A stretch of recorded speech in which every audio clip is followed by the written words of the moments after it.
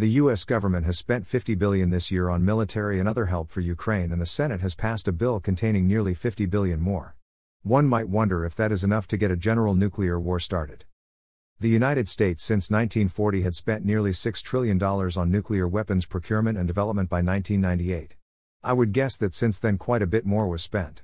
The cost of keeping the nuclear locker is $35 billion each year.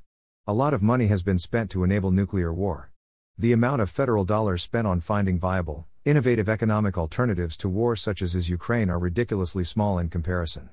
The US government and especially the Democrat Party prefers to invest in war rather than peace.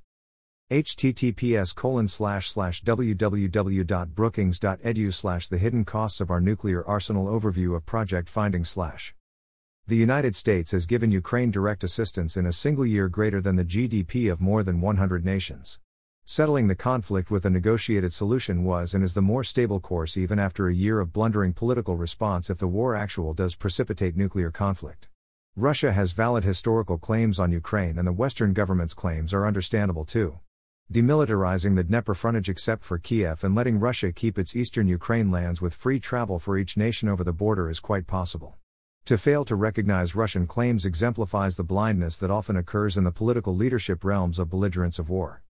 https://www.cfr.org/article/how much aid has us sent Ukraine. Here are 6 charts. President Reagan wanted to rid the world of nuclear weapons, and that is still a good idea.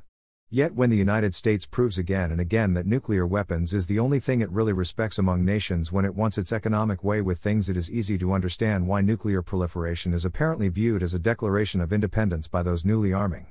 Others seem to acquiesce in the power of the nuclear powers with economic assets too. If a nuclear develops from the Ukraine conflict, it probably will need another $50 billion besides the $100 billion earmarked for Ukraine already to light the fire. Maybe pray Putin will demur from using nukes if the war goes really bad and troops need to withdraw to old Russian borders. Even if they did, stability might not follow for the US-Russian relations.